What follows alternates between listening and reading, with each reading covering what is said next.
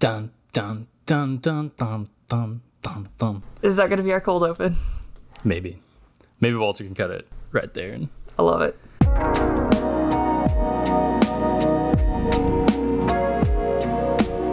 Welcome to Flyover Film Country. I'm Isaac Sims. I'm Olivia Clement. And today we're discussing Mission Impossible Dead Reckoning Part 1, the 7th Mission Impossible movie. Olivia, you Isaac. Stoked? Yeah, I'm stoked. Honestly, this is the 4th Mission Impossible movie I've watched, period, ever, but also the 4th one I've watched this week. So, Nice. Really excited about it. Isn't it something like watching 2 back to back, but like let alone 4? Yeah, it really is. So we'll be talking about Mission Impossible. We're also going to hit on the writers and actors strike that's happening in Hollywood right now, which We have not talked about at all. So we have not talked about, but you may have heard about it, and so we're going to talk about why they're doing it, what that means, all that. And then we're going to follow it up with us just chatting about what we've been up to, what we've been watching. So it'll be good. What else is going on? We can check in, Olivia, with your AMC A-list stubs journey. Yeah, that's a really important. It's been 2 weeks, I guess, since you started it, right? It's been about a month now, actually, as of like this recording, and I guess probably when this comes out, it's probably been about a month. Yeah. So. Nice. Yeah. Well, let's just dive right in.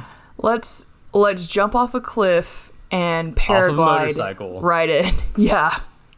Into a train, down into a water-cooled vacuum that holds a goober.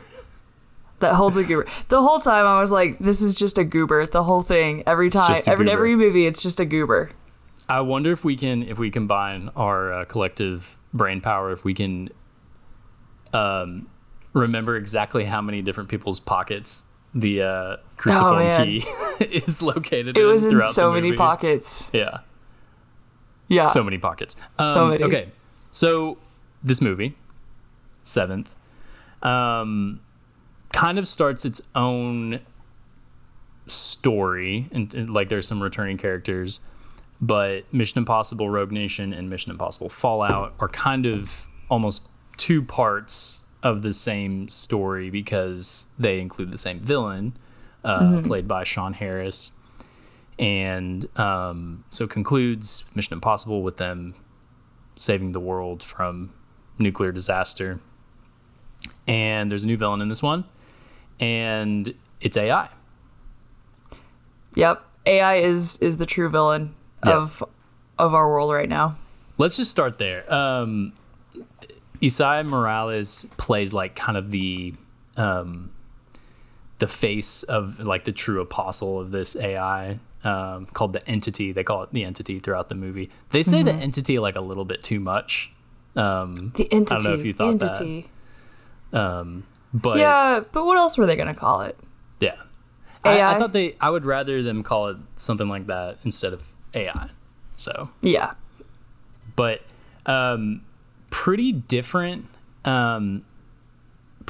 approach in terms of like having Isaiah Morales is a pretty formidable villain, but AI and this kind of like unknown force that seems to be interrupting the team's tactics throughout the entire movie is pretty interesting. So that's kind of where I wanted to start with you. Mm-hmm. We're going to get to all the fun stuff, but let's talk about the plot a little bit. How did you feel about the plot based now that these 4 are fresh on your mind? Mm-hmm. 1. So did you watch 1?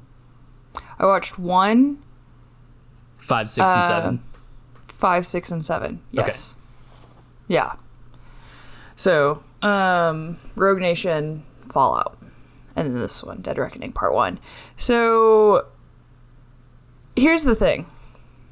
I really feel like none of the plots in these movies are just like stellar. You know, sure. like I think if you're going in with like it's gonna be a fun action movie that's gonna feel a little heisty, then that's what you get.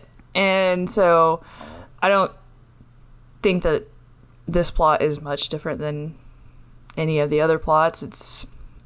It's a goober you got to get and keep it out of the hands of the bad guys. And if the bad guys get it, it's going to be the end of the world. And the good guys are trying to get you too. Yeah, and the good guys are also trying to get you.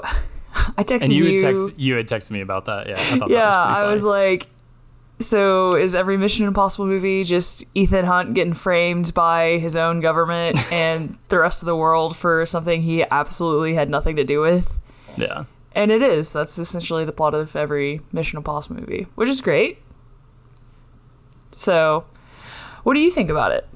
I think that, well, first of all, before we get to that, out of the ones that you've seen, which one was your favorite? Which one was your favorite, and which do you think is the best? If those are mutually exclusive. That's a good question. Oh man, I hadn't thought about that. While you're thinking, I'll kind of elaborate on that question and my thoughts surrounding it. This movie has an interesting kind of retcon of Ethan's motives. And Isaiah Morales has a role. There are flashbacks with him killing an agent. We don't know for sure, but we assume that he's part of CIA, and he loses his partner. Isaiah Morales kills her and then apparently gets framed for her death, and that's what leads to him joining the IMF. So, okay, hold on. So none of that was included in 2 or 3 or 4? That's correct. Okay. That was all kind of dropped back in, and so I didn't like that. I thought it could have been cut because there was already quite a plethora of like emotional stakes involved that you know if you've seen 5 and 6, but even if you were coming in just for this one, you know that he cares about Ilsa and that he cares about his team, and it's kind of easy to pick up on. And then also the fact that there's just a lot of unanswered questions that you assume are going to be answered in part 2 about where Isaiah Morales has been this whole time, if he just killed, like what he was doing, what his background is. And that was one of the only like plot things for me in this movie that really stuck out like a sore thumb. And even though, like you said, these plots are pretty silly and nonsensical, this is one exception where I felt like it stuck out a little bit more than usual, just in terms of like didn't really need that because this is almost a 3-hour movie. So it's pretty long. So I didn't know that was like something they just added, because when you go into, I think it's Fallout, I think they talk about his wife. Yes. And didn't know that person existed in 2 and 3, I think. And so I was just like, okay, I guess he was married at one point. Okay. But had I watched them in order, obviously I would have known that. But I was just like, okay, maybe I missed something with the character of Gabriel in 2, 3, or 4. But I guess I did not. So yeah. So Michelle Monaghan plays his wife in 3, and she appears at the end of 4. And just so you know, I'll kind of fill this in because I've kind of taken you on a franchise trip with this in Indiana Jones. You have. I have. And it's, you know what? It's about to end. So you've been great. You do not have to accept the next mission. Okay. You may choose not to accept. Okay. 2, the femme fatale is Tandy Newton. She's a pickpocket thief. 3, Michelle Monaghan and him are engaged. And then she gets kidnapped by Philip Seymour Hoffman, and he has to go save her.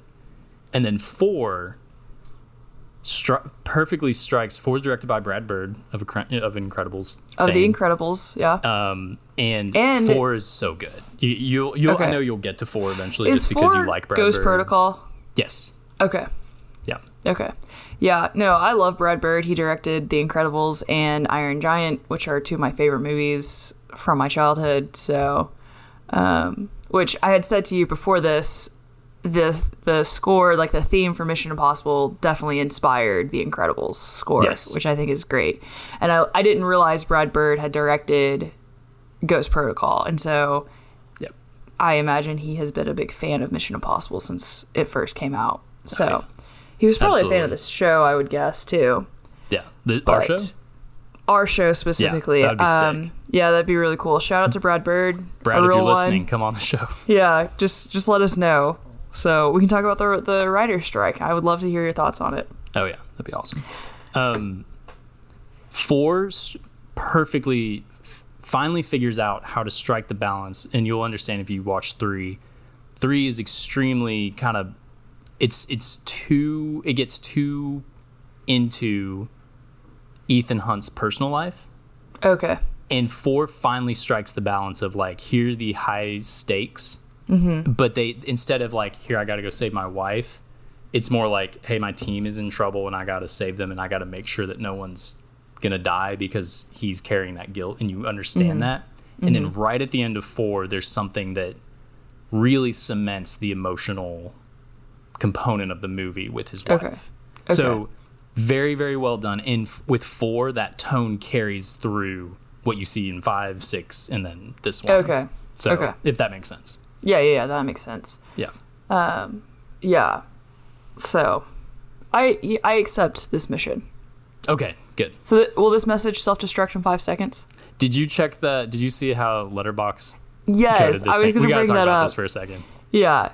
So I noticed it Wednesday when I watched the first Mission Impossible. I just realized the past 3 days have been spent watching Mission Impossible, which is great. But I noticed it Wednesday. I logged that I had watched it, and all of a sudden my screen changes, and I was like, oh, what is happening? I thought my phone was like, yeah. And basically, if you log a Mission Impossible movie, I don't know how long they'll do this. They might do this forever. It might just be during this run. But Portrait of a Lady on Fire, do you remember how that has the flames The instead flame, of the stars? yeah, It still has yeah. that. So they may carry this through with Mission they may Impossible. carry it through. But basically, it's like your screen kind of turns like the analog digital green that you see. It kind of has like, I mean, it's obviously supposed to be Mission Impossible. It kind of has a Matrix feel to it. Yep. And it's got do you remember what the message says? It says like, it basically says like they intercepted classified or sensitive materials, and this message is going to self-destruct, and then it jumps There's a in and countdown. says, there's a countdown, yeah. Yeah. And then it is interrupted, and it says IMF agent Hunt, Ethan has intercepted or whatever. So Yep. it was cool. And then review, publishing, contact Yeah. server, all that stuff. Very fun, very cool. Love Letterboxd. Get a Letterboxd. Yeah, no, that was really cool. So Okay. So back to my question. okay, Now that you've had some time to think about now that it. I've had some time to think, as I'm thinking through, in one way, they get better and better. And that's one reason why I wanted Yeah. to talk about this, because that's been the trend for the last couple of years. When Fallout came out in 2018, I left the theater just thunderstruck by how thrilling and how well executed it was. And that's one reason why, we could take or leave Indiana Jones if we could go back, if we had a time machine. We could go back and maybe remove Dial of Destiny from the slate, but I would have kept Dead Reckoning Part 1 just because of the rare legacy that this franchise has for improving upon each successive or each following movie. So anyway, yeah. So I think right now Fallout might be my favorite. I'm curious to see how Part 2 of Dead Reckoning change. I mean, kind of like we talked about with Across the Spider-Verse, is like it kind of feels like a Part 2, and so how is Beyond going to make me feel about Across? And so I think that this is kind of a similar thing of like, how is Part 2 going to make me feel about Part 1 of Dead Reckoning? I think that you're right that these movies do build really well on each other, and going from the very first one to Rogue Nation, which the villain in Rogue Nation and Fallout, Sean Harris's character was really cool. I really liked him because he looks like just some nerdy guy, but also he's terrifying. Very evil. Yeah, he's like so evil. And so, whereas like S.A. Morales, like he kind of looks like a bad guy, like with his haircut and his beard, aging like fine wine, but he looks like a bad guy. Handsome. He is so. Also, pretty much everyone in this movie is just like pretty, like really attractive. Yeah. So, I did not. Also, I found this out last night. Haley Atwell is 41. Yeah. Yeah, I figured. That's crazy. I was wondering while I was watching it. I was like, she can't be quite in her late 30s, but I don't think she's quite to her mid 40s. Yeah. So. Anyway, I saw that last night on Twitter, and I was like, wow, man, she looks great. Mm-hmm. Yeah. But yeah. So I think right now Fallout is probably my favorite, but there were so many times while I was watching this movie, which these movies are so much better in theater, like watching them at home versus like watching this in the theater. Like I was way more stressed, I think, while watching this one, and maybe because the stakes were a little bit higher in this one. I don't know, but like when they were on the train, the whole time I was like, there's a part 2, they are going to survive. But when they were on the train in Dead Reckoning, I was just like, how are they going to do this? How are they going to get out of this? There's no way. When they're going through the tunnel, and it's like they're going to come out of the tunnel pretty soon, and they're just in the tunnel for like almost 2 or 3 minutes. Really stressful. It was so stressful, and I was just like, which made me think of like the tunnel scene in the first one, with the helicopter, which was also so stressful. I was watching that. I was like, how are they? First of all, how did they even fit that helicopter into that?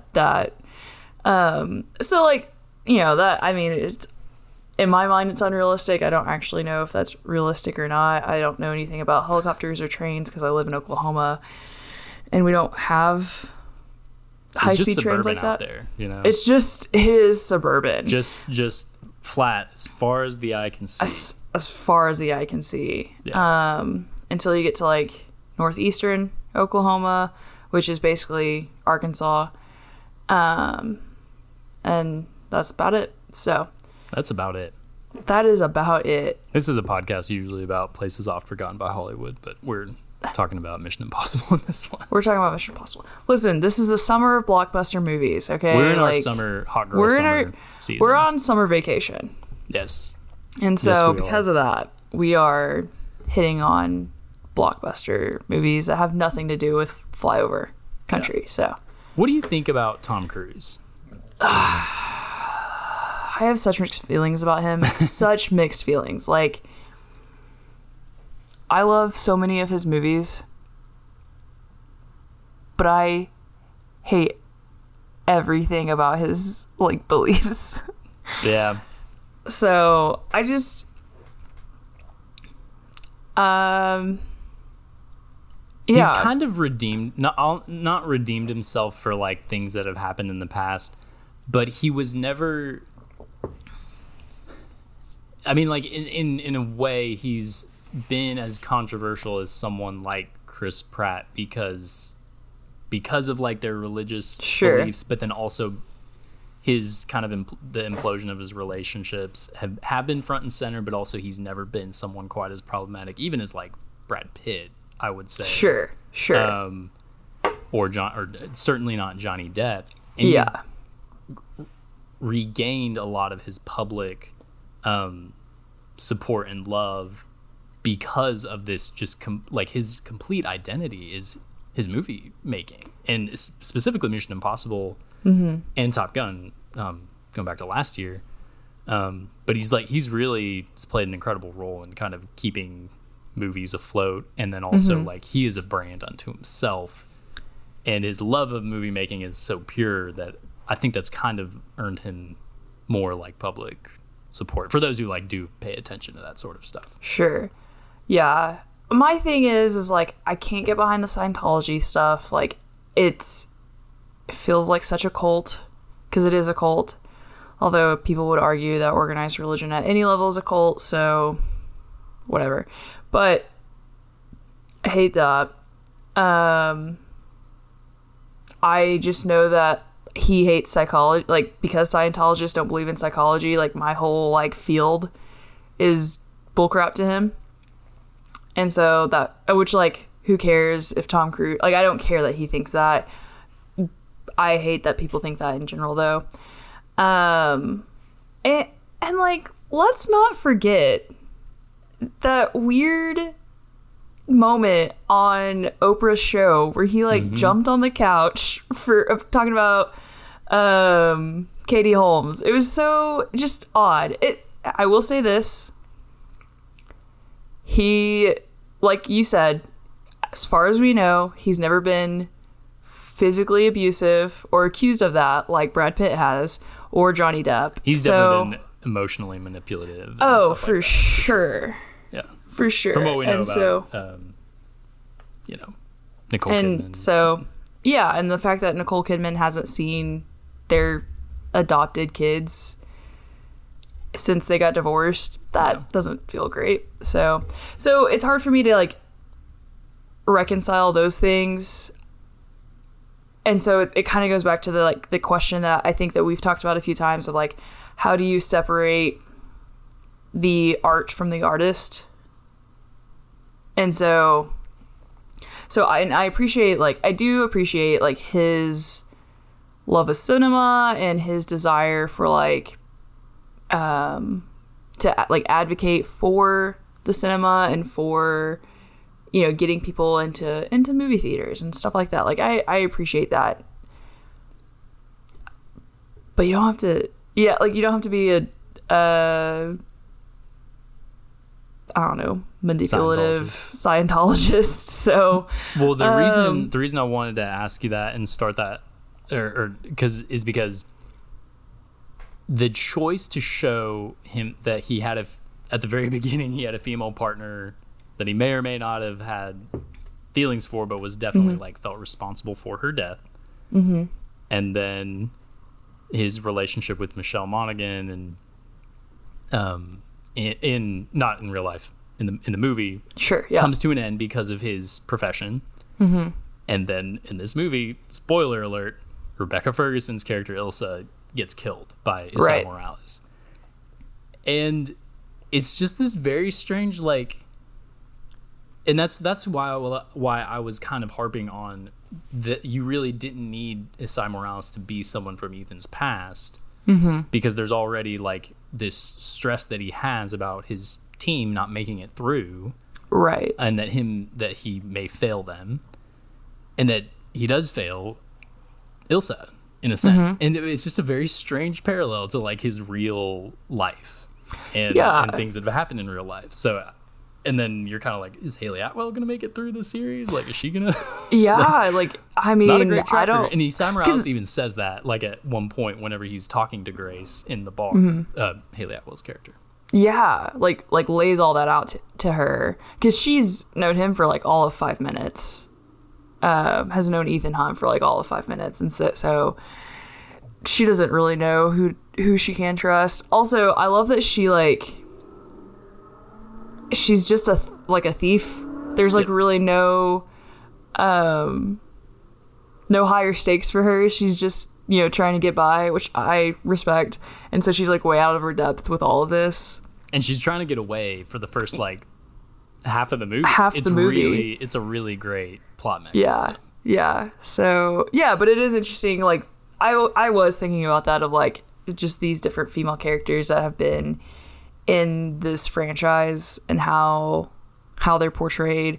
Something that I was talking about, I went with my friends Tyler and Scott to see this last night, and so something Tyler and I were talking about on the way home from the movie theater was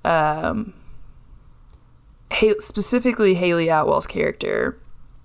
Like, she's written in a way where she's like I said, she's way out of her depth, doesn't know how to drive the car, right? And, like, is not this, like, secret agent spy person who can, like, do all these crazy things, but she's, like, good at what she does. and she's crafty and smart and is able to like find her way out of situations. But they like make her flawed and not in a like a ditzy damsel in distress kind of way, which I really appreciated, especially coming off of Indiana Jones, which I talked about, in that episode. And so I really liked her character in this. Probably the best formed, like, Rebecca Ferguson is just absolutely phenomenal in 5, 6, and 7. And she's playing this hardened killer who like former MI6 turned syndicate / like she's undercover, all that stuff. Haley Atwell is like, and this is kind of what I came away with from watching the movie, is exactly what this franchise needs. And really like the casting decisions, more than anything, like including, you have to have a vision like McQuarrie and someone like Tom Cruise who is 100,000% committed to jumping off buildings and like making this a complete thrill ride, has really elevated Mission Impossible to something that's, I think, better and more enjoyable than something like James Bond, because there is humor and there is a great team supporting the James Bond figure. Yeah. Getting Simon Pegg in there. Oh, Simon Pegg. Off of Hot Fuzz and Shaun of the Dead. And then it was so wise to carry Ving Rhames through as Luther. Haley Atwell brings a completely new and exciting dynamic as this capable but out of her depth rookie / thief. Yeah. She's kind of like the antithesis of Rebecca Ferguson's character of, like you said, Ilsa is hardened. She is just worried about getting the job done and is not concerned about anything else and will stop at nothing to get the job done.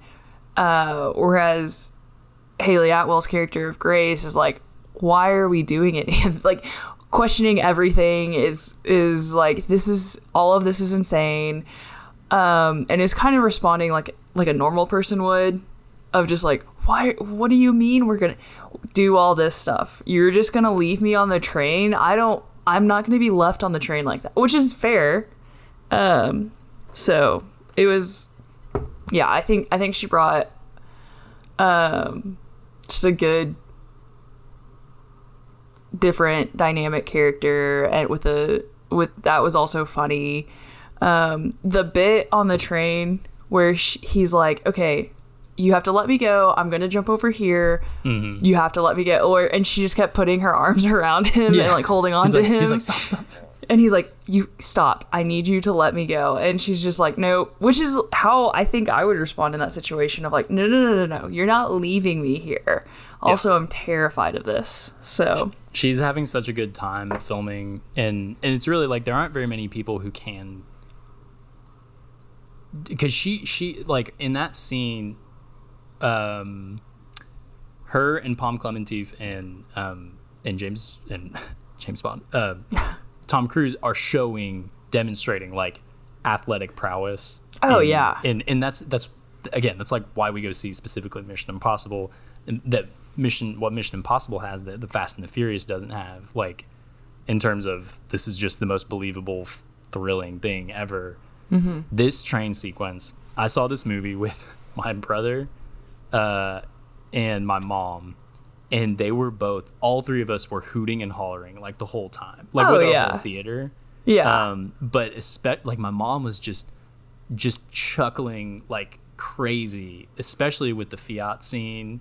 The Fiat scene was so good. It's so good. It's so funny. That's one thing about this movie. It feels there's a little bit more humor injected into the action sequences. And when he smashes through the train window or into the train and saves her without meaning to. It's very sudden, very slapsticky.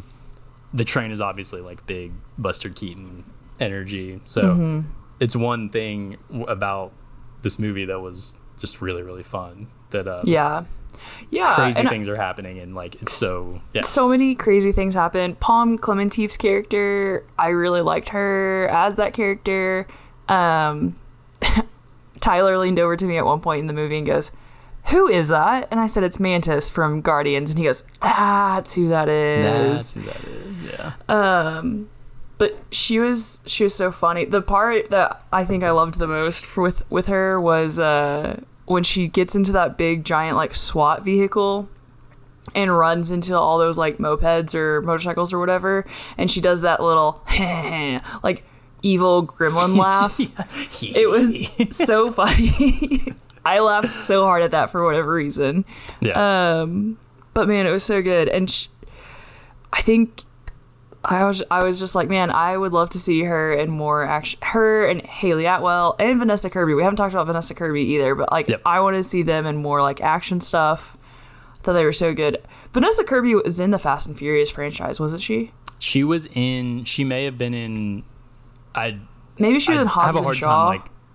She's Jason Statham's sister. Yeah. And she's supposed to be the like romantic interest for The Rock in Hobbs and Shaw, and it's the most like, ugh, like, why did y'all have to do this? Yeah. So unfortunately, she's amazing. Do you know she's in About Time? She's like the best friend to Rachel McAdams' best friend. Yeah. And she's like eating a huge donut at the end. It's so she's amazing. She's so I didn't realize she was in that. That makes so much sense now. Vanessa Kirby, I think she's underrated. Mm-hmm. So. And it's also really funny too, and I'm not sure if you picked up on this, but like it's hinted at that she and Ethan like hook up at some point. Yeah. And it's just like Tom Cruise just being like, look, I have to be believable as this guy, so like all these women have to like have at one point slept with my character. Yeah. Well, because at one point Ilsa says something about like, and you guys resolved that issue and you still haven't told me how, and he just changes the subject. Yeah. So no, I did pick up on that. Which like in Fallout, when her character is first introduced, she kisses him at one point. She kisses him at one point. Yeah. And I was also, she's like, is she 28? Is she, or I know she's in her 30s, but like she's just really young to be in such a position of power. And I didn't catch on to this. You may have, since you watched one a little bit more recently than I did. But apparently the woman in one is her and her brother's mother. Oh. Which I didn't catch on to until I was like kind of doing some research for this podcast. And I was like, oh, okay, that makes more sense. Because Kittredge says that. Mm-hmm. He says like, the deal I made with your mother kept her out of jail and blah, blah, blah. And now she's dead. So anyway, it's kind of interesting fan service. I felt like there was a little bit of fan service with this one. Maybe more so than in the other ones I've seen. Which... Even with the train, like you pointed out, like there's a train scene like in the first one, and then you have the returning characters with Kittredge and... Mm-hmm. Yeah, so... But again, not quite as seriously, like a roll my eyes sort of stuff. Or on the nose as like No Way Home. Other franchises. Yeah. Can we talk about how Tom Cruise runs? Just 90 degrees... 90 degrees. True text message I received from Olivia.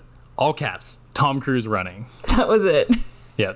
Did you know that it's actually not good form to like bring your hands up to your like jawline?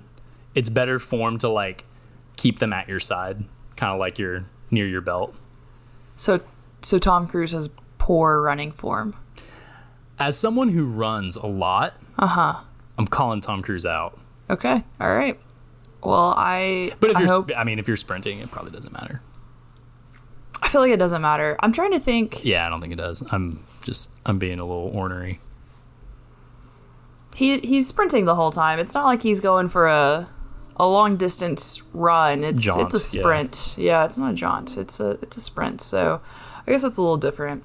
Were you thinking when you sent me that text? Were you thinking about are referring to the scene with all the candles, and he sprints for like a quarter of a mile, and the camera just so follows far. him. Yeah. I was thinking about that scene. I was thinking about the scene where he ends up running on the airport. Just so much running. There's so much running. I really want to know like how Tom Cruise trains for these movies. Like, what is his cardio secret? Tell us. It's probably something that he sold his soul to Scientology, and it's what he gets in return. Yeah, honestly. So that might be his secret, but I just want to know, like, you're just 61. Curious. He's the same age as my mom. That's crazy. Yeah. And it's interesting, like, I'm wondering how much special effects are being used to make him look a little bit younger, because he does not, on the red carpet, he does not look the way he does in this movie. He doesn't. I also noticed that. I was like, he looks a lot older, which, like, this movie, I think when they first started filming this movie, he was 57. Yeah. Because of COVID, it was delayed a couple of years. Like, the filming process was delayed, so he was like 59, I think, when they finished. And by the time, I think he turned 61 this year. So. Makes sense. Anyway, yeah. Also, I saw this crazy stat. Not stat, it's a fact. He is older. As of this movie, Tom Cruise is now older than Jon Voight was when he was in the first Mission Impossible. Voight was 57 at the time, whereas Cruise was 57 when the filming initially started, and 59 when it finally wrapped, and will be 61 when it's released. That's actually crazy, because even in one, Jon Voight looks like really old. He looks like way older than he is. Yeah, he does. It's wild to me. Yeah. But also, I feel like that's like a common thing of like looking at like older movies and seeing like people who are older in those movies versus people who are the same age as them now. Like the Golden Girls, they're in their 50s. Yes. I was talking to my boss about this the other day. Oh, that's so weird. Yeah. Yeah, they're in their 50s when the show starts, but they look so much older than that. Which is why like Betty White, like, you know, it's like she did live a really long time. She was almost 100 when she died. But she had that reputation as like an older woman for probably longer for like than half of her life. Society changes that perception as too. That's what Julie and I were talking about, is like, you know, Sex and the City portrays women in their early 50s to late 50s so much different than when Golden Girls portrayed. Yeah, it's just like, it's just fascinating how it changes. Keanu Reeves, for reference, is 58. That's crazy. And it's interesting because he appears a little bit older than Tom Cruise, but in reality, he's younger. Mm-hmm. He just, like, you know, shows a little bit more of his age, even though he trains just as hard. So right, yeah. Well, and I think Tom Cruise on the red carpet, like, you know, on the carpet or whatever at premieres and stuff, he shows a little more gray than he does like in movies. Right. Whereas I feel like Keanu Reeves, I think in the John Wick movies he doesn't have any gray, but he has more gray, I think, than Tom Cruise does. Yeah. So, recapping a couple things in the movie. Did you see we talked about the special, or the little clip that they did talking about the up close magic that he was doing, sleight of hand, with Haley Atwell's character, and how he couldn't get it. Did you see that clip? No, but I read about it on IMDb's trivia section. Is like he really wanted to do it, but he like couldn't. After like several failed takes, they had to do like a little special effects for it. I just know Tom Cruise was so mad he couldn't get it. Yeah. And but the clip is hilarious because he is so intense, and he's just like, he finally like kind of shows his eyes look so almost manic whenever he's like, and I couldn't get it, and he's like flinch, he's like just jerking his body around. It's so funny. So man. Okay, part 2. You think Grace is gonna make it through? Man, I really want her to. Also, I don't think Palm's character is dead. I don't either. Especially because, I mean, they had that CIA character be like, oh, she's got a pulse, she's got a pulse. There's a pulse, yeah. I think she's alive. She's probably going to come back. Probably stronger than ever. Our queen. Our queen. And, yeah, man, is Grace going to make it? I feel like they are more willing to kill off a character than, like, Star Wars or... Yep. You know, Marvel, especially Marvel. Because Alec Baldwin bit the dust. And yeah. When that happened, I was like, oh my gosh, did they really kill him? Yeah. And part of me, because we've seen Isla's character, or Isla, Ilsa. Ilsa's character die, quote unquote, so many times. Yeah, she like died. She fake died at the beginning of the movie and then actually died. I was like, she's not dead. She's not dead. But I think she actually is dead. So, I don't know. Do you think Grace is going to make it? I really want her to. I think she'll be fine. I think either Benji or Luther may die. Oh, man. That'll be real rough. Here's the thing. Here's an interesting thing that someone pointed out. Tom Cruise calls the entity, I mean, it's the AI thing is called the entity, first of all. Second of all, like, at one point, someone refers to it as, like, trying to kill God. And the key is shaped like a cross, and it's literally called the cruciform key. And he's like, I'm coming to kill you and you're God, and nowhere is safe for you. And someone predicted that he's gonna die saving the world with the key that's shaped like a cross, and it's like a very messianic, parallel. So I could see, but he also said that he wants to make Mission Impossible movies like into his. He said 80s. Did you see that? Like in an interview, he was like, I want to make these as long as I can. If I'm 80, I'll keep making them if I can. Man, it would be cool to see his character, like, for Ethan Hunt to die, but they continue the Mission Impossible franchise with, like, Haley Atwell's character or whoever. It can be another character for all I care. But I feel like Tom Cruise is going to try to milk this for as long as he can. And you know what? I'll go see him. Yep, same. This is my favorite, this is my favorite franchise. This, man, I don't know what my favorite franchise is, but I think that this is definitely, like, I'm having to reconsider. Like, I was not expecting to enjoy these movies as much as I have. And so it feels kind of like out of left field, but I mean, Mission Impossible might become my favorite franchise. Yeah.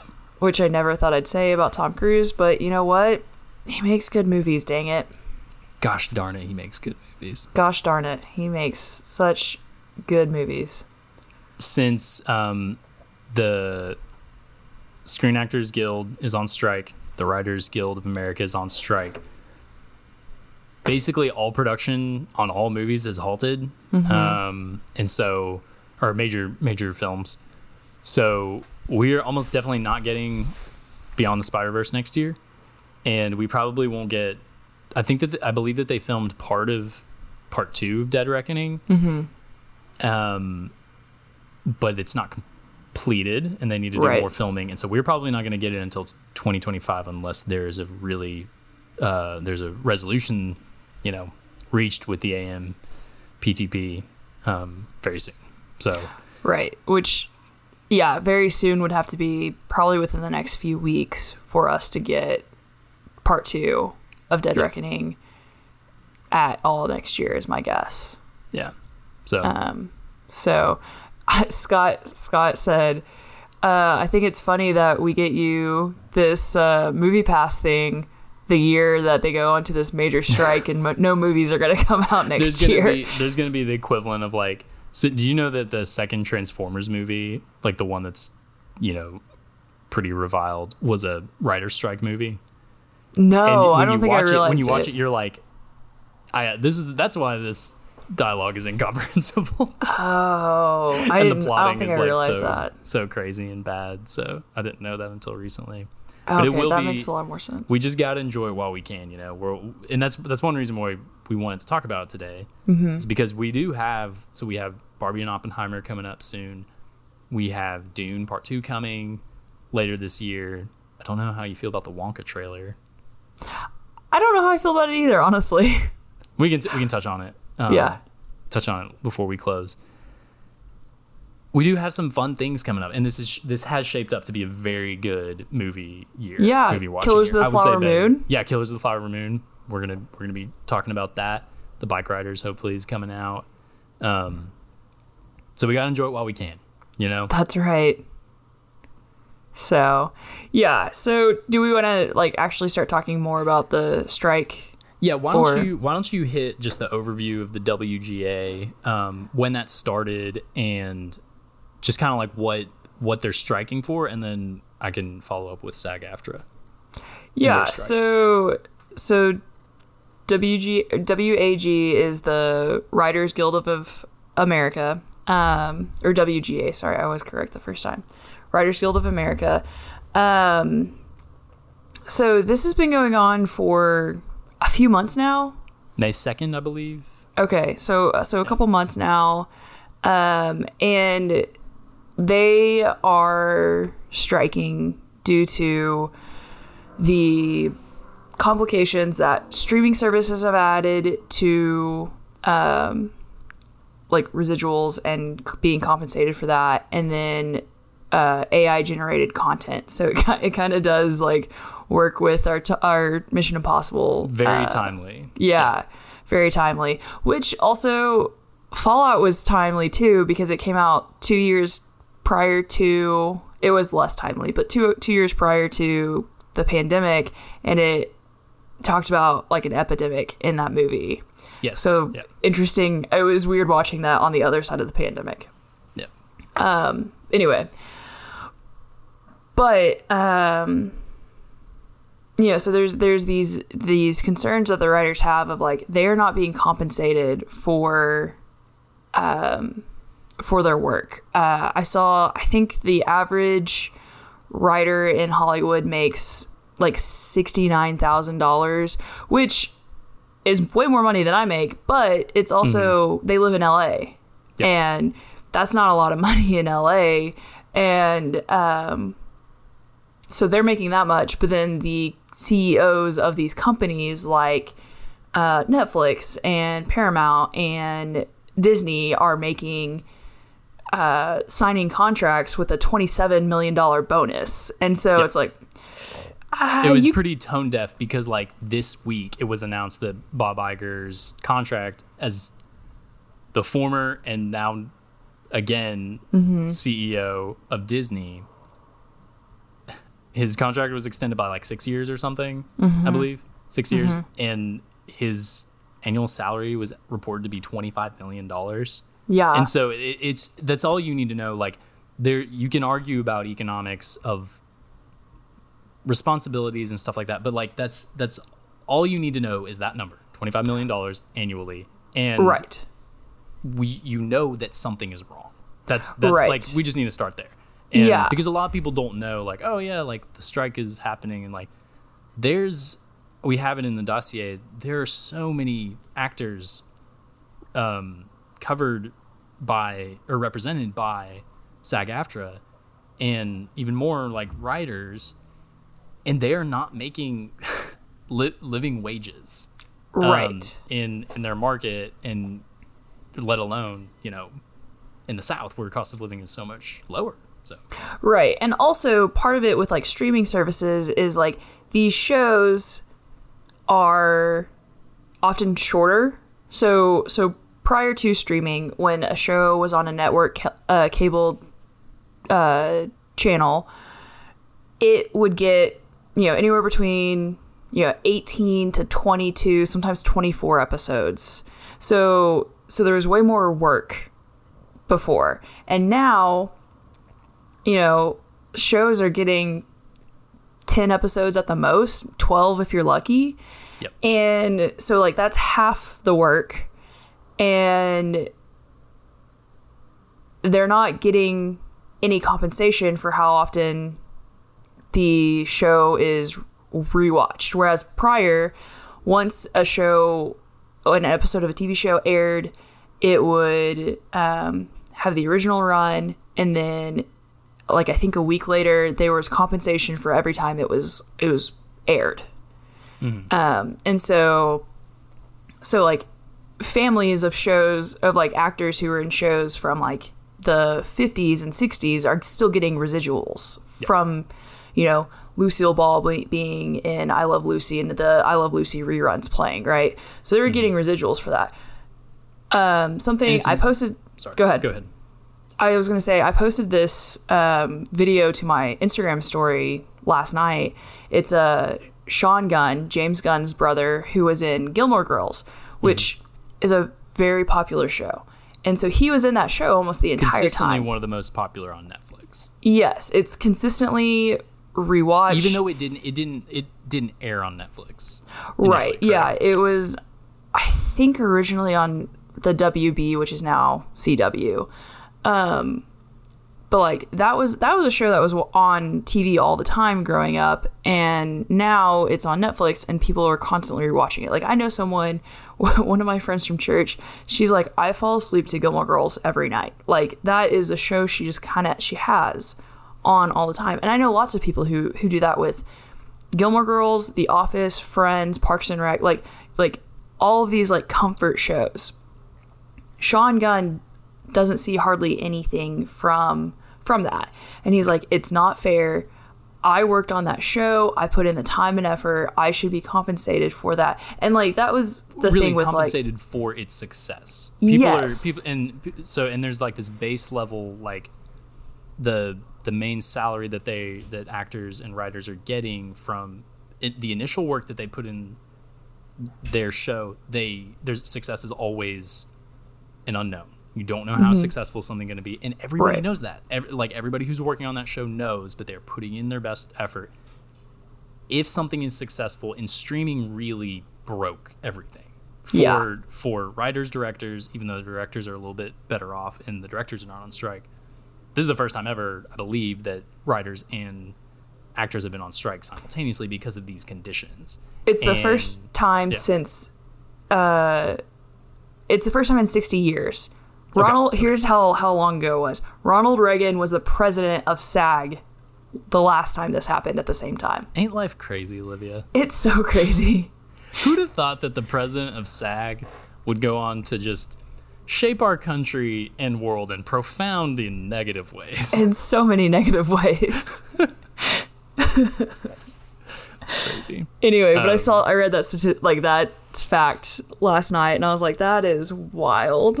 Yeah, and so when streaming began, you know, all you need to do is follow Hollywood Reporter and Variety and Deadline. They're covering these things a lot better than we can. We're just kind of like regurgitating the stuff that we're reading. There's one, Harper's Bazaar has a great article on SAG-AFTRA strike, kind of summarizing all of it. But like AI and compensation are definitely the two overlapping things between SAG-AFTRA and WGA and why they're striking.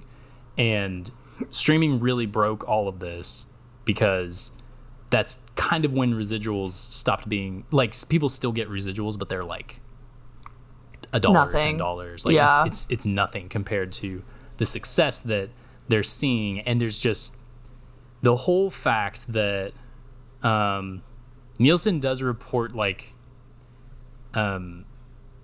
viewership, but Netflix and Prime and Apple, like all of these are tech companies. They are not entertainment companies or streaming companies. They're like tech companies first, because their algorithms and all that stuff.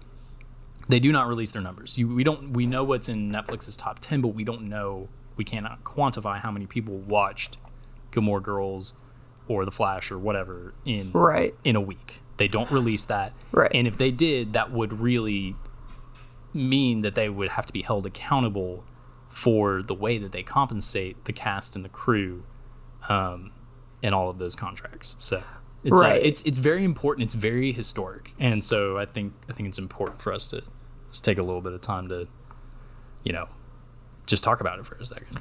Right, and like all of your favorite actors and writers are on strike. Yeah. I saw a picture of Cillian Murphy, and it was like Cillian Murphy's face when he found out that he doesn't actually have to do any promotion for Oppenheimer. I bet he's a happy lad. Yeah, he's a happy lad. And but like, yeah, like they also can't do any more promotion, like promotional stuff, so they can't be on podcasts or late night shows or anything like that moving forward because of this is how like the strike has been set up and everything like that. I do have a list of so here's everything that they can't do. Okay, this is from Variety. Actors cannot participate in principal on-camera work, such as acting, singing, dancing, even stuff like puppeteering. Principal off-camera work, such as ADR, so they can't even come into the studio to do after the fact dialogue, like off-screen or whatever. Voice acting, singing, background work, promotion of publicity service, like you were talking about, Olivia, tours, personal interviews, negotiating and or entering into or consenting to agreement to perform covered services in the future, so they can't take new work. That's big. All of this is on hold. Their livelihood is on hold, and for people like Margot Robbie and Ryan Gosling, that's not a big deal. But for even like younger famous people that we really like, it's all on hold. Yeah, so. I was reading an article where it was like Sydney Sweeney from Euphoria was like, I don't make enough money to live in Hollywood just based on my acting salary. So she's like, so I and lots of other actors take on, like basically like paid advertising gigs to compensate. So we see these actors doing all these things, and it's like, wow, they're just so money hungry. And it's like, yeah, maybe, but also like they have to make a living, and they're not currently, even like with like a show like Euphoria, which like this is typical of, like this has been historical of HBO shows, is like they only have a 10 episode run, but now it's still different because like how many more people are watching Euphoria because of Max and streaming than they would have otherwise, right? And so like kind of the big like leaders with this are Meryl Streep, Jennifer Lawrence, Keke Palmer, Olivia Wilde, Quinta Brunson from Abbott Elementary. So like all of our movies and TV shows are going to be delayed, which will suck. I mean, it sucks for us because you and I love going to the movies, and that's something that we enjoy doing, but it also sucks because like all the TV shows that we've been watching are going to stop.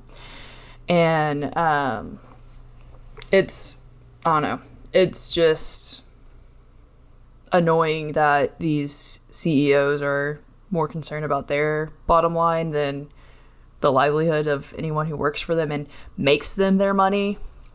Yep. So, and it'll be really interesting too. This is kind of like a tertiary piece of it, but there is part of this conversation is the whole like Indiana Jones was estimated to be like 300 million probably with marketing, and it's severely underperforming. Elemental is severely underperforming. People are, I really think that Hollywood itself, most of the studios are looking at like, well, how can we like get more return for our investment and less investment? For example, like like, not that everything needs to be horror, but Blumhouse has been really good at this for forever. Just like, here's a $15 million budget, just make us $30 or $40 million and we'll all be happy. And just doing that, like this economy of scale, going, instead of everything having to be Marvel sized or Indiana Jones sized or Star Wars sized, what if it all kind of leveled out? So, it's another interesting thing. Just the whole business is changing, and this these strikes are, in this double strike now, is evidence of all of that occurring, kind of all coming to a head, and that something is very, very wrong. Yeah. And I was reading a thread on Twitter today or last night. last night? I don't remember. Anyway, within the past 24 hours of Hollywood has not, because it is so focused on franchises, or at least it's how it seems, it has not shaped or given like scaffolding to any young actor to kind of become a leading man or woman per se. So that's why we have, Harrison Ford doing his 5th Indiana Jones movie when he's well into his 80s and can't really move. And then we've got Tom Cruise, who's now in his 60s who can move, but for how much longer? Because I mean, that dude has put his body through so much, like it's gonna give out eventually. And we don't really have like a leading actor like that anymore because we're so focused on intellectual property and not new stories. Clearly we really like this franchise. We wouldn't have talked about Mission Impossible otherwise. But can we create a new franchise at some point? I think John Wick is probably a newer franchise that's been really popular. And very successful. Fast and Furious, sort of. I mean, that's a newer franchise, and depending on who you ask, it's successful. But even like the original stories that's where our hearts are, and like there is a desire for that. Even though you look at this year, Super Mario, I believe, is the number 1 grosser of this year. There's this kind of turning on something that it's like, hey, we're going to connect all the dots and we're going to like reference all these things. People don't want references. People want something that is unrelenting and doesn't let go of you. And there's a way that Mission Impossible does that, to where something like Yorgos Lanthimos' movie Poor Things with Emma Stone, that looks batshit crazy, but like an original film, an amazing cast, a visionary direction, and it's going to like just, here's our movie, you're going to watch every second because we put 100% into this movie. There's this cognitive dissonance where much like streamers grew because Wall Street told them, you need to show us that your subscribers are going up, and we'll give you as much as you want. Well, subscribers are going to stop growing, and then they had to start providing actual revenue generated. And it's the same thing where like people, there was this not everything has to be superheroes or franchises or IP or like retro or like kind of like feasting on the past. Andy Greenwald on The Watch described the Dial of Destiny as like feasting on our necrotic society, feasting on the dead corpse of Harrison Ford. And I was like, wow. It's kind of true. It's kind of true. And that's why, like you said, we don't have any young actors coming up other than Stranger Things. Well, and like, there are young actors who I think have the ability to be leading actors and actresses, right? Like Timothée Chalamet is one of those, which I think we'll really see that with Wonka when it comes out, because I mean, Dune is more of an ensemble. Like he's the main character, but like Dune has the ensemble, and so like I think he has the ability if given the chance. I think Tom Holland has the ability. Zendaya for sure. Florence Pugh, like the young actors that you and I talk about a lot, right? Yeah. And even I said it kind of dismissively, but the Stranger Things cast, like legitimately, I think that they do too, and good, and could carry I really do think that they have the ability. Millie Bobby Brown, especially, like her playing 11 when she was like 14 or however young she was, that was so good in that first season, especially. And so like I do think that cast has the ability. Sadie Sink, love Sadie Sink. So could you see Finn Wolfhard as the new Ethan Hunt when they recast it in 20 years? Finn Wolfhard as the new Ethan Hunt. he's just flipping everyone off and being like, I hate all of you. And he goes like, yeah. yeah, with the snap. You know who actually I think would be good is Caleb McLaughlin. Oh yeah. I think he's awesome. Yeah. I think he's been in more like maybe more serious roles than maybe any of the other actors from Stranger Things, but people I know want him for Miles Morales, and we'll see if that. I would like him for Miles. Have you ever watched Blackish? I kind of want someone unknown to play him. Yeah. I've seen where people have been fan casting one of the. Have you ever watched Blackish? Mm-mm.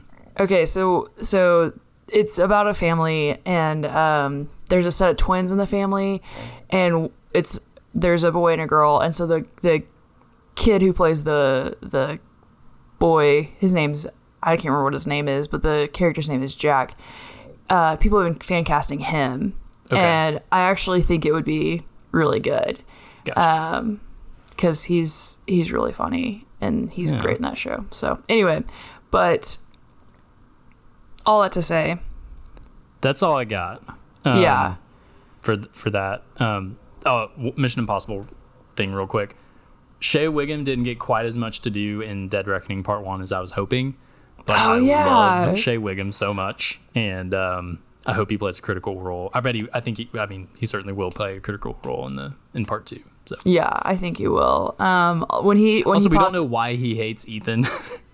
I kind of just love that there's no explanation. Yeah, there's that thing like, you've never met him personally, but this is personal, and he just kind of looks at the dude and doesn't say anything. So I'm sure something will come to light. So yeah, which that guy who says that, who's kind of his partner the whole time, he was in Top Gun. Yep. Yeah. He was good. I forget his name. Yeah. And like he's kind of like, Tarzan. What if he's actually the good guy? I like that there is like someone on the CIA that's like, what if he's actually doing this all for a good reason? Right. So, yeah, I think that's cool. He has a good reason. Yeah, I did like that too. So, you want to talk about what else we've been enjoying? Yeah. Isaac, what have you been watching? Tell me about your film and television watch life. Let's talk about The Bear. Okay. Because we've both been watching that. I haven't seen the last 2 episodes, but I'm not sure if you have finished the second season. I haven't finished the first season. I've been slowly working my way through it because it's so good. I want to savor it. Much like the Italian beef sandwiches that they create, exactly. You want to savor it. Yeah. And I started the last episode and I thought it was only gonna be 30 minutes, but I saw it was a little bit longer. So I was like, I need to give this my full attention, and I didn't have time to like watch it. Yeah. Of the first season. Of the first season, season 1 finale. But it has been so good. Mm-hmm. I really enjoy it. I get the hype around it. Like, I remember when the first season came out, everyone kept talking about it, and I was like, I'll get to it eventually, which I'm eventually getting to now. Now is eventually. But yeah, it's great. I really enjoy it. So how are you? No spoilers, no spoilies. How's season 2 so far? Can I tell you something? Tell me. Season 1 is very stressful. Yay. Yeah. Okay. Yeah. So you are gonna love season 2. Okay. All right. You're gonna love it because it is. This is why we go to the movies. Like, in TV there was a really great interview with Spielberg. I think it was a while ago. I think it was around the time that Lincoln came out, and because it was him and George Lucas, and they were talking about how TV is a much more adventurous landscape for creativity right now. And it's fascinating that those historic directors are like, they've identified that already, or they had even back then. This was like over a decade ago. And The Bear is just the perfect. So FX, the way the Bear came about was Christopher Storer and his sister wrote the script together, or no, him and Joanna Callow, I believe, is the other showrunner. They wrote it together. Christopher Storer's sister is a chef, I believe, in Chicago, and is a consulting producer. They got a green light from FX. FX was like, you know what? This is really good. This is solid. We'll take a risk on it. And it blew up. and it's one of the most popular things on FX. It was nominated for I don't know how many Emmys this year. It is just, and those are the credentials behind like verifying our collective praise for it. But it's just the perfect contrast to just this crazy film landscape that Hollywood has entrenched itself in because of all the changes that have come because of streaming. But season 2 is, I believe, even better, and it just builds in these just completely unexpected ways and goes in completely unexpected directions, and it's the perfect example of a studio taking a risk and it paying off, like a good risk, and studios don't do that anymore. They want there to be, well, can we sequelize it? Can we blah, blah, blah. Yeah. So it was like, I'm still kind of in the business mindset from our previous discussion with the strike, but The Bear is just some of the most cathartic, beautiful meditation on who we are outside of what we do every day, how we make time for ourselves. Season 2 really is about how we take care of ourselves. Okay. So you will find it very affecting and personal and really, really beautiful. Okay. So, yeah. Yeah. My friend Tyler, his roommate, was watching it, and he caught a couple episodes. He hasn't watched it, but he worked in a kitchen when we were in high school and like when he was in college, and he was like, it feels very accurate of like what it's like to work in a kitchen environment like that, and how people talk to each other and that kind of thing. And he's like, I don't know if I'm ready to watch it because it might hit too close to home. And I've heard from people who have also worked, because I've never worked in a restaurant. I tried to avoid that if I could, and thankfully I did. But from what I've heard, it's pretty accurate for people who work in a restaurant. So yeah. Love The Bear. Everybody should watch The Bear. Everyone should watch The Bear. It's on FX. FX has good shows. FX is kind of low-key my favorite right now. I mean, they got our own Res Dogs. Res Dogs, which is the final season's airing in August. So that will be really good and also really sad. Yep. It has Legion, which bonded us in college. Yep. So still like, I think like an underrated gem. Oh yeah, for sure. Yeah. So yeah, FX has especially really in our current Marvel and DC hellscape. So, all right. So we're both watching the Bear. We also watched Past Lives. We did. We haven't talked about it on Flyover Film Country. No, we haven't. So explain Past Lives. Past Lives is one of the most simple premises I've ever encountered in a movie as of late. It's about two Korean, correct?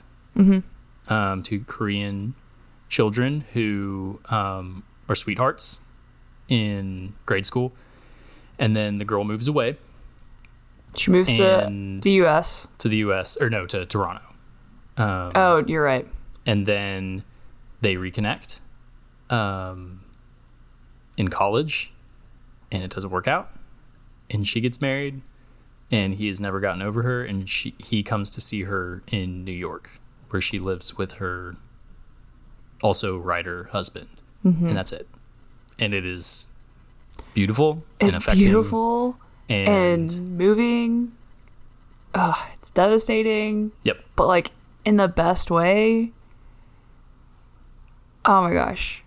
It's why we go to the movies. It's why we go to the movies. Heartbreak feels good in a place like this. You know what I'm saying? Nicole Kidman, she said it. She said it. If you have a chance to see Past Lives, please go see it. It is amazing. It is amazing. It's beautiful. Oh, it's so freaking good. Greta Lee, that's her name, right? The actor's name? Man, she's so good in this movie, and I would love to see her in more things. Yep. So. Yeah. But yeah. Have you been watching Secret Invasion? I have. Okay. Having kept like up with it, so do you want to give like an update, kind of? Yeah, so Secret Invasion is posed to be Marvel's Andor, so It is not as good as Andor. I think Andor is way better. Mostly the thing, and we talked about this. I think you, Walter, and me talked about this on an episode when we talked about Andor for a little bit. What is so good about Andor is it could be set in literally any universe and it would still be really good. And it doesn't really mention the overarching Star Wars storyline. It's literally just like trying to survive, you know, and trying to infiltrate and rebel against this corrupt government. Secret Invasion doesn't have that same feel to it. It definitely hits on the Marvel overarching MCU storyline a decent amount. Not as much as like other movies or shows have. I will give it that. But, you know, I like it. I think it's probably one of the better shows they've had in a while. And I think a lot of that is, you know, Sam Jackson is just, he's Samuel L. Jackson, you know, and he's just really great, I think, in it. And then I really like the cast as a whole. Don Cheadle, Olivia Colman, what's her face from Game of Thrones?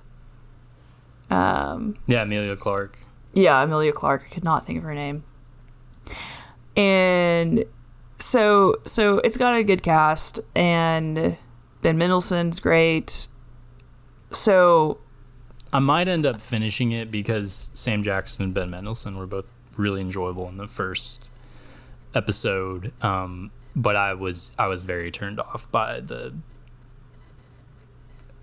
it's kind of like, you know how we didn't even mention the masks in Mission Impossible, but it's kind of like the same thing with the masks are used in a very kind of like very strategic way where you're like, oh, I forgot about the mask, you know, like that they can put masks on. Yeah. That's my whole thing with like the scrolls. It's like, okay, so they've been here this whole time and we're just now hearing about it. But also like, I understand they were going to build up the base camp and stuff, but that's why I texted you and I said, this should have been the plot of Falcon and the Winter Soldier. Yeah. Because the whole immigration thing, like, it in my opinion, fits so much better with the Skrulls' plight and their, you know, their current station than what we got in that aforementioned show. Well, and like with Secret Invasion, or just honestly with everything post Endgame for Marvel, just doesn't seem like anything was thought out past Endgame, which like is on one hand understandable because it's like you can't map out every single thing that's going to happen for the next, you know, 50 years in that universe, which if they do it for 50 years, my goodness. But, you know, they did map out like 10 years worth of storytelling. They did it successfully before, and so you're left wondering, like, maybe you should go back to, you know, what you were trying before. Because that worked a lot better. And so, yeah, so like one of the... Like, there's a character who is revealed to be a Skrull, and it's like, has that person been a Skrull this whole time, or what? Because first of all, there's no way they thought that far ahead. And second of all, it's going to really, I don't know, I am worried that the payoff is not going to be what I want it to be in this show. Because, as we've talked about before, every single Marvel show or movie doesn't feel complete because it's just leading to the next thing. And so I don't think the payoff is going to be great for this. Yeah. Which will leave me disappointed and mad I even watched it in the first place. I think that there was a big, and I know that they must have discussed doing this, but one of the reasons Captain Marvel...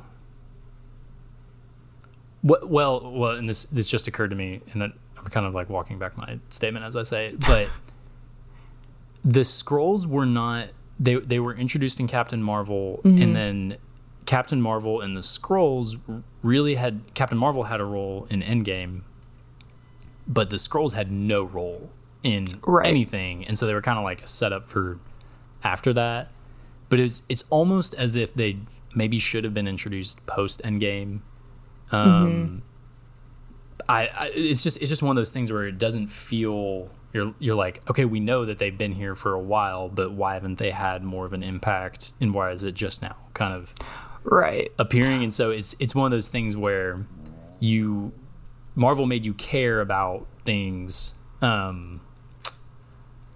that connected to each other, like Guardians and Thor and all that in the Thor's world, but that quote unquote world of Captain Marvel, they just didn't do a great job of integrating that to where it's like, I watched it, and I watched the end of the first, I won't spoil the character death at the end of the first episode of Secret Invasion, but even when that occurred and it was a little shocking, I was like, man, I still don't really care enough to keep watching.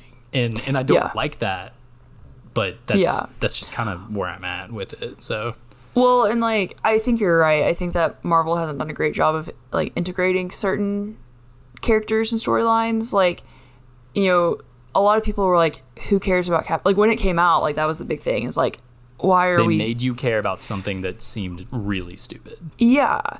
And like, the same with Black Widow is like, we're getting a Black Widow movie after she died in, not Endgame, the one that came out before Endgame. Infinity War. Thank you. Why are we doing this? And so if you watch them in order, which like my friends Vic and Noelia and I watched the MCU movies in order a couple years ago, and after that happened, after we watched Black Widow, Vic was like, okay, well now I care way more about her, and this makes way more sense now. Yeah. And the same for Captain Marvel too, is like we finished it and it was like, which I already knew, like we all already knew this, is like, okay, well this makes more sense, but like that she's off, you know, trying to find other worlds and protect other worlds and all that, but like it just feels like it's an afterthought. So I don't know if the payoff is going to be there for Secret Invasion. I'm not expecting it to, because why would Marvel do that for any of us? But that's why would they do that? Yeah. Why would they do that? Good point. Real quick, I don't want to spend a lot of time on it because I don't think you've watched either of them. I finished David Lynch's filmography. That was kind of my pledge of this year. So thank you. Yeah, hey, that is on our movie resolutions that's sitting up here, so I can check that off for you. I think you're the only one who's like finished a goal. It was one of those, like, I had 2 more of his movies to watch, and so I've watched The Straight Story and Inland Empire this year. Maybe Lost Highway, I don't remember. Anyway, Inland Empire is one of the most haunting, like, atmospheres of a movie I've ever seen. It's almost 3 hours long, and there is a jump scare at the very end that just shook me to my core, and I'm at home alone this weekend, and I couldn't sleep for a while, and so I didn't know that. It was really, really scary. But Inland Empire's like it's just like a very deep, layered sort of. It's a movie about making movies and how you lose yourself in a character, and Laura Dern is really, really good in it. Jeremy Irons, Justin Theroux. And so that's one side of the coin. The other side of the coin, something else that we watched recently was the Pirates of the Caribbean movies, which is also in contention for another one of my favorite franchises. They're so fun. Gore Verbinski and Jerry Bruckheimer, just like, I just love those movies so much, and I think that they're going to age so well, including all the elements with Keira Knightley being a strong female protagonist who's capable of holding her own. But Dead Man's Chest remains my favorite movie in that franchise. It's so scary because of the Kraken, as someone who's afraid of the open sea. So I just had to shout those out real quick. I saw a tweet recently that was like, I like the beach, but anything that happens below the surface of the ocean is none of my business. Yeah. I'm just going to be comfortable right here. I'm going to stay right here. Larry David he's like, I don't understand why people go into the beach. I come out here and I look at it and I'm like, okay, we get it. We get it. No, that's honestly how I feel about the beach too. It's like, I'm just sitting there. No, thank you. Yeah. I can sit inside. 2 TV for you. You finished Yellow Jackets? I finally finished Yellow Jackets. Yeah, I don't know how I feel. And then I want to hear about whether shrinking is an accurate portrayal of therapy. Oh my gosh, Shrieking. I have really mixed feelings about Shrieking because it's a Bill Lawrence show who did Scrubs and Ted Lasso, and I really love like that sense of humor, and it's funny. It's like a good show, and I'm interested in these characters and like all that, but it makes me so mad because, and that's the kind of the whole premise of the show is like Jason Segal's character is, he just kind of snaps, which like you learn pretty early, like I think in the first episode, that his wife died a year ago due to a car accident, so it was a sudden death, and you learn more about, you know, his relationship with his wife and all that throughout the show. And so he just kind of snaps and starts telling his patients like what his thoughts are and how he thinks they should handle stuff. So, like one, Heidi Gardner from SNL, she is in a relationship with an abusive husband, and he finally is just like, just leave him. You've been complaining about this for over a year. Just leave him. I'm like, and she goes, oh, okay. And so she does, but then there's repercussions for that. And so he has to pay the consequences of his unethical behavior. But what really like infuriates me is like he works at a private practice and he's in consultation with, you know, Harrison Ford's character, who's his boss, and then his colleague, and not one time did anyone go, hey, maybe you should go to your own therapy and process any of this. So which, is like, it just like their relationship is kind of the quote unquote therapy, like him and Harrison Ford's relationship? Yeah, so Harrison Ford's character is more of like, this is not like, you're being unethical and you need to stop this because it's gonna come back and bite you. And then when it does, he's like, I told you so. And Harrison Ford character is kind of like his, almost like a mentor father figure type of character for him. And his Harrison Ford will like meet with Jason Segal's daughter, who's a 17-year-old kid who's like, she lost her mom and kind of lost her dad too, because he's like too busy in his own stuff. And so she meets with him and like talks to him about like what's going on and like what she's dealing with and everything like that. And so kind of has like a grandfather granddaughter type of relationship to it. So like he cares about Jason Segal's character and everything, but yeah,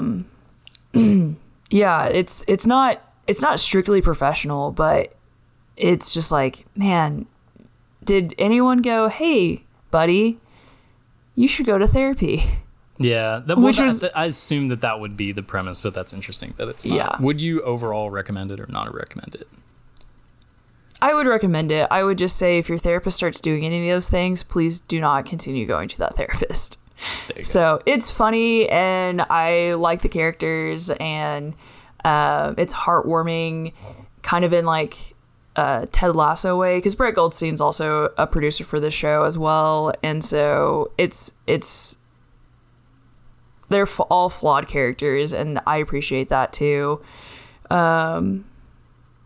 So there were a couple times where I was like, oh, this is so cringy as a therapist and a person, but it's really funny. It's not a show I would watch with children.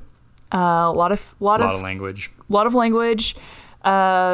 There's no nudity, but there's definitely sexual content. Yep. And so I wouldn't necessarily watch it with little ears around. There we go. So. How about Yellow Jackets? Yellow Jackets. We're returning to the pin from a couple episodes before. Yeah. I don't know how I feel about the finale of Yellow Jackets. I won't say who they killed off, but they killed off a character, and I was shocked that they killed this person off because she's my favorite character. Yep. So, shocked by that. But also, I don't know. How do you feel about the finale? I nothing has changed since you and I talked about it. I feel that death was not warranted. Yeah. I feel like there is too many things unanswered, unexplored that the writers' room tried to kind of just brush past. Mm-hmm. And I was just incredibly frustrated and turned off by this season. I won't be returning to season 3. All right. I will probably return to season 3. I say that. I am really bad about finishing shows, so who knows if I actually finish or stick around for season 3. I kind of just want to know what happens, even though I haven't loved season 2 in the same way I loved season 1. When this season got a little bit more supernatural and you see the ghost man in the suit, I was hoping that this would, because Twin Peaks clearly has been an inspiration for Yellow Jackets, and I was hoping that they would just lean fully into the weirdness and I think I said this to you, the thing that happens at the end of episode 2 of this season, a ghastly, abhorrent thing. Yeah. Something like that needs to be happening in a show that claims to be this terrifying and shocking and unnerving. Mm-hmm. And I was just like, the rest of the show was just kind of laughable. So yeah, like it peaked at that episode. It felt like it was masquerading. That's kind of my final. Yeah, like it peaked at that episode, and because I was like, oh my gosh, if this is how the rest of the season is going to go, I am going to have to like really prepare myself for every single episode. And then it was just like, we're just kind of dinking around. And it's like, but why? Right. Yeah. So, and there's an argument that could be made that they could have ended the first season with that culmination of the second episode, and then be like, it would have probably been a little bit more of a better cap than the end of how, like, I thought season 1 was really good. I really, really enjoyed it. Even the end, I was like, okay, like, cool, ready for the next season. Yeah. Really excited. But it would have been even better if they were like, hey, it's all leading to cannibalism. Mm-hmm. So let's just end it with cannibalism and then like kind of regroup. I was just pretty frustrated with this one. Yeah. No, I totally understand that. It was nowhere near as strong as the first season, and I just feel like it wasn't, which, like, I don't like scary stuff. We know this about me. Everyone knows this about me. I'm a baby. But like, even with this show, like, I was more willing to lean into it, and I think I was disappointed that it wasn't as like scary or intense as I wanted it to be, because as the show claims to be. It was so grounded in its extremely well-written characters in season 1. And that's why you could kind of like, oh my gosh, like, what is going on with them? What are they experiencing? It was so personal, and the relationships between everyone were so interesting. It succeeded more in the past with them in the woods, in the snow, than it did with them as adults in this season. Yeah, I'll give it that. With you. And I could have done a show or a season with just them in the woods. I think that would have been a lot more appropriate. So, so wrapping up, I'm seeing Insidious: The Red Door this afternoon. Patrick Wilson directed it. I'm seeing it with Walter. I was about to ask if you were seeing it with Walter. I love that you guys are going to go see that together. That's great. I haven't seen any of the other ones except one. You haven't seen any of those, correct? Absolutely not. No chance. No chance in hell. No. Yeah. No. Insidious was the movie that my brother watched. Excuse me. My brother, when we were in like middle school and high school, he went through this huge scary movie phase, which he still likes scary movies, but he was watching them all the time. And Insidious was the one that really did a number on him. He slept with the light on for a year, and I think he was in the 9th grade when he did that. He said it was the scariest movie he's ever seen, so I will never watch it. So I'm chuckling because I remember so vividly the first time I watched Insidious and how unnerved I was. There's a scene where Rose Byrne and Patrick Wilson's characters are going through some marital strife, and he's sleeping on the couch downstairs, she's sleeping alone. And there's a terrace outside there, a wraparound terrace outside their master bedroom upstairs, and there's a figure walking around, just like you hear the footsteps. No. And he's walking around and around, back and forth, kind of like around the corner. No. And then out of nowhere, he's just walking into the room, and he turns and looks at her, and it is like I still get chills thinking about it. It's like one of the best scares ever. Absolutely not. No. So seeing that, and then when you want to wrap up, just give it a little plug for Joyride. Yeah, guys, Joyride is so funny. It is about these two childhood best friends who grew up in really white suburbia, and they are the only two Chinese girls, and they're the only two Asian girls in their entire town. So they become best friends and really bonded. And one of them is like this really successful lawyer who was trying to, just prove that she had worth. The other one is like an artist who's just kind of being an artist. And they end up going on a business trip for the lawyer to China to try to seal this deal. And all sorts of shenanigans ensue. I had seen the comparison to Bridesmaids, and I was like, that is a bold comparison, but it really does kind of have that feel of like these childhood best friends kind of going through it and figuring out like, why are we friends, and how to navigate through these different situations that come up. It's really funny. I would say it's raunchier than Bridesmaids, because they're really the only like sex scene that happens in Bridesmaids is like pretty early, and it's pretty quick and so funny. It's also pretty funny. And then with Joyride, this happens about halfway through the movie, and like there's multiple scenes happening at the same time, and so it kind of cuts between all of them. But it's also pretty funny, and there's nudity in this, but it's also hilarious. Like when it happens, I was like, oh, I was shocked that it happened. But it was really funny. So it's good. You'll laugh. You'll feel a little emotional because there is a moving part to this storyline. And it's directed, I can't remember who directed it. But it's got an Asian cast, and the director also wrote for Crazy Rich Asians, I believe. Crazy Rich Asians, yeah. Adele Lim, that's her name. Adele Lim. She wrote for Crazy Rich Asians, Raya and the Last Dragon, which I haven't seen, but I've heard it's pretty good. But Crazy Rich Asians was great. So yeah, I think, go out, support female directors, female-led movies, especially when it's individuals of color. So go see Joyride. It's a blast. It's a fun movie. Go grab your girlfriends and do it. I have a feeling that I will wish that I had seen Joyride instead of Insidious, the Red Letter tonight. Go afterwards as a palate cleanser. I might if I have time. Any final thoughts, Olivia?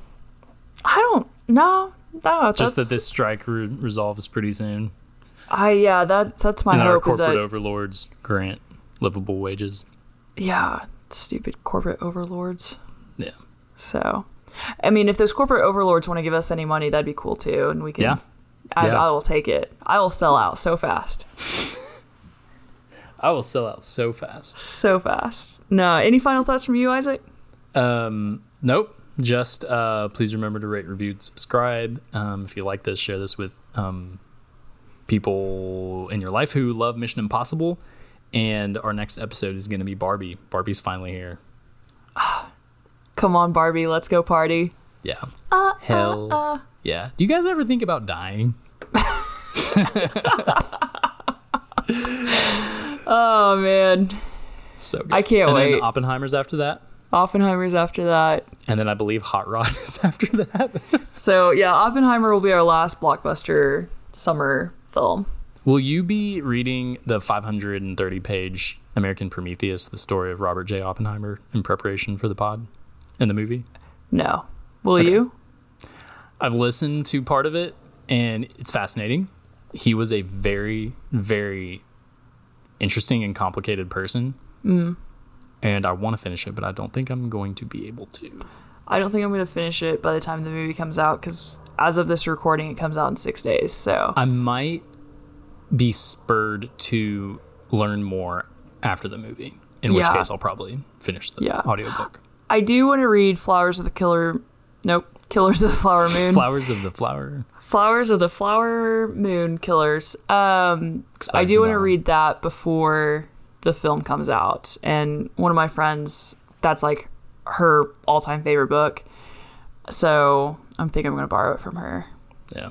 So there we go. There we go. And our music is by Cord and Jocks. Our art is by Macy Lummis. They are Little Rock artists. Go check them out. And yeah, our next episode is Barbie.